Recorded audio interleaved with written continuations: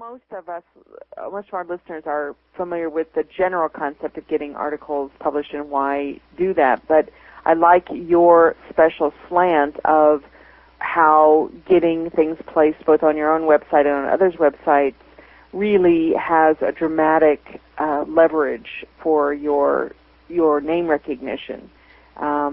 It's just amazing how you up your status on the search engines just by having some of these articles placed on websites that may not have a lot of readership, but it helps increase your status, I think, in the listing.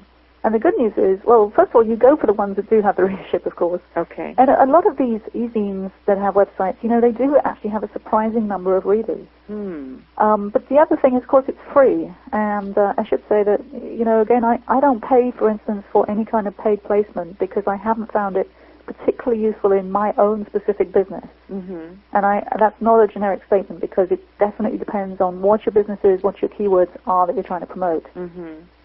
But for me, it hasn't been effective, and so I can't even say that Google's favoring me because I'm a major customer. Okay.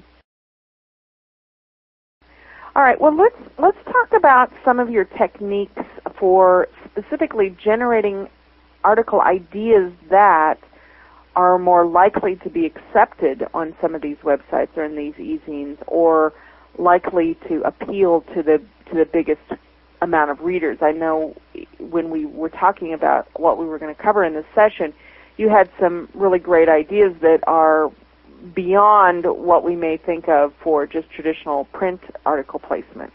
So those of you who are following along on the handout, and for our CD listeners, if you haven't downloaded the handout, go to speakernetnews.com, go to the teleseminar section, look for Philippa's name, and her handout link will be under her name.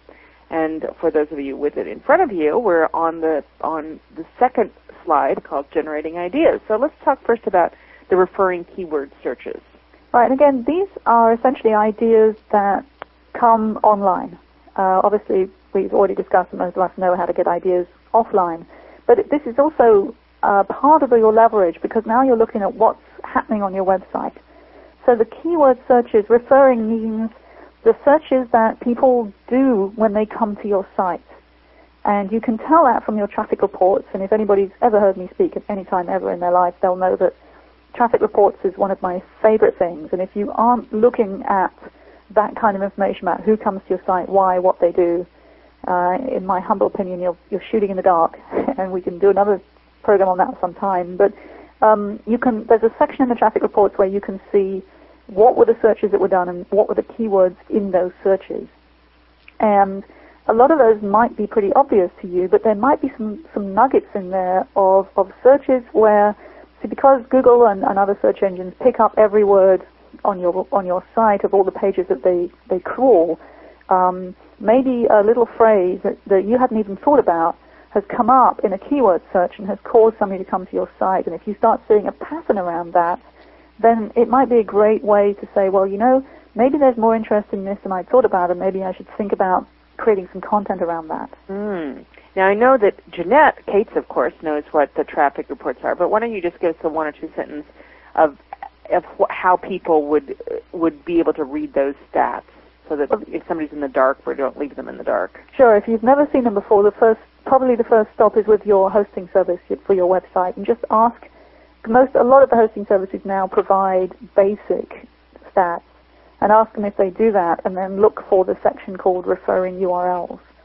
And it'll have a list of all those words that people searched for to find your pages. Right, and it will tell you which search engine they found you in. Okay. And actually, if I can do a quick plug for the stuff on my site, which happens to be my articles, there's a lot of stuff on my site, which is cyberspeaker.com, which will help you to interpret some of that information. Excellent. Great. Okay. All right. So first we look at some of the keyword, how people found us, and that may spawn some articles. And then what's another, this concept about internal site searches. Tell us about that. Right. And so that's an extension of the same idea. But now we're talking about, in referring keywords, we're talking about external search engines like Google or Yahoo, which send people to you. with the internal search, we're talking about where you put a search engine on your own site to search your site. And if you have a lot of content on your site, that can be very powerful.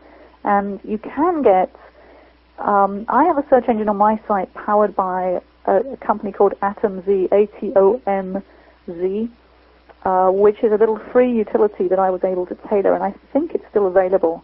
But the point is that if you have something like that, then what you're trapping is what people look for once they've reached your site.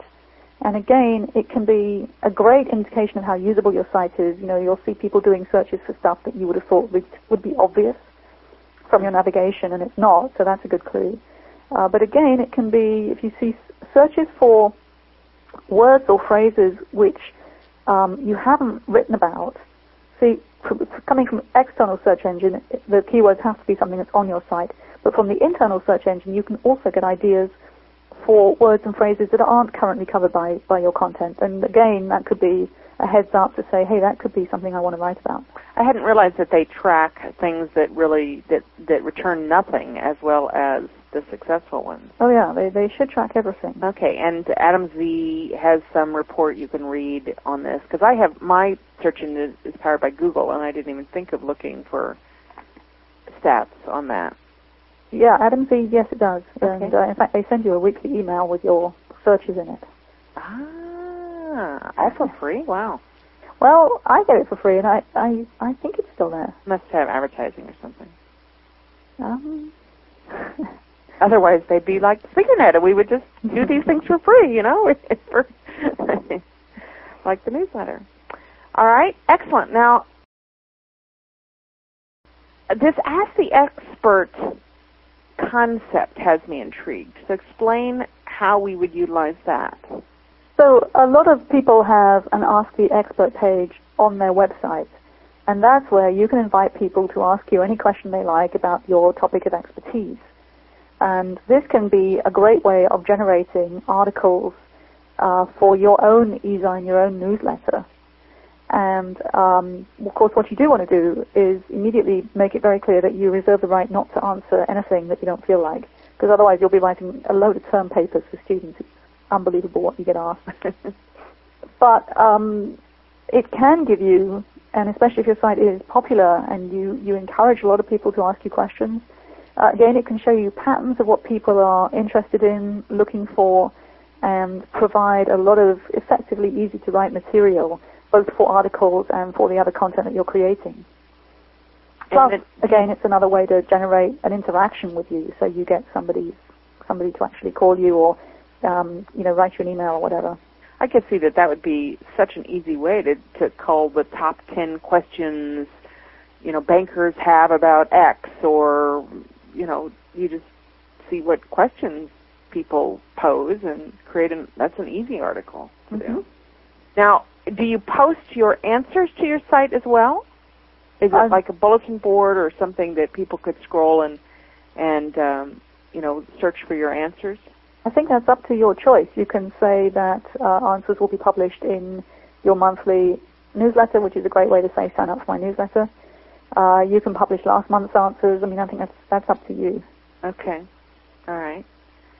And then the Google News alerts. I know I just have mine set for my name, but you have some other ideas on how to make this more useful in terms of creating articles.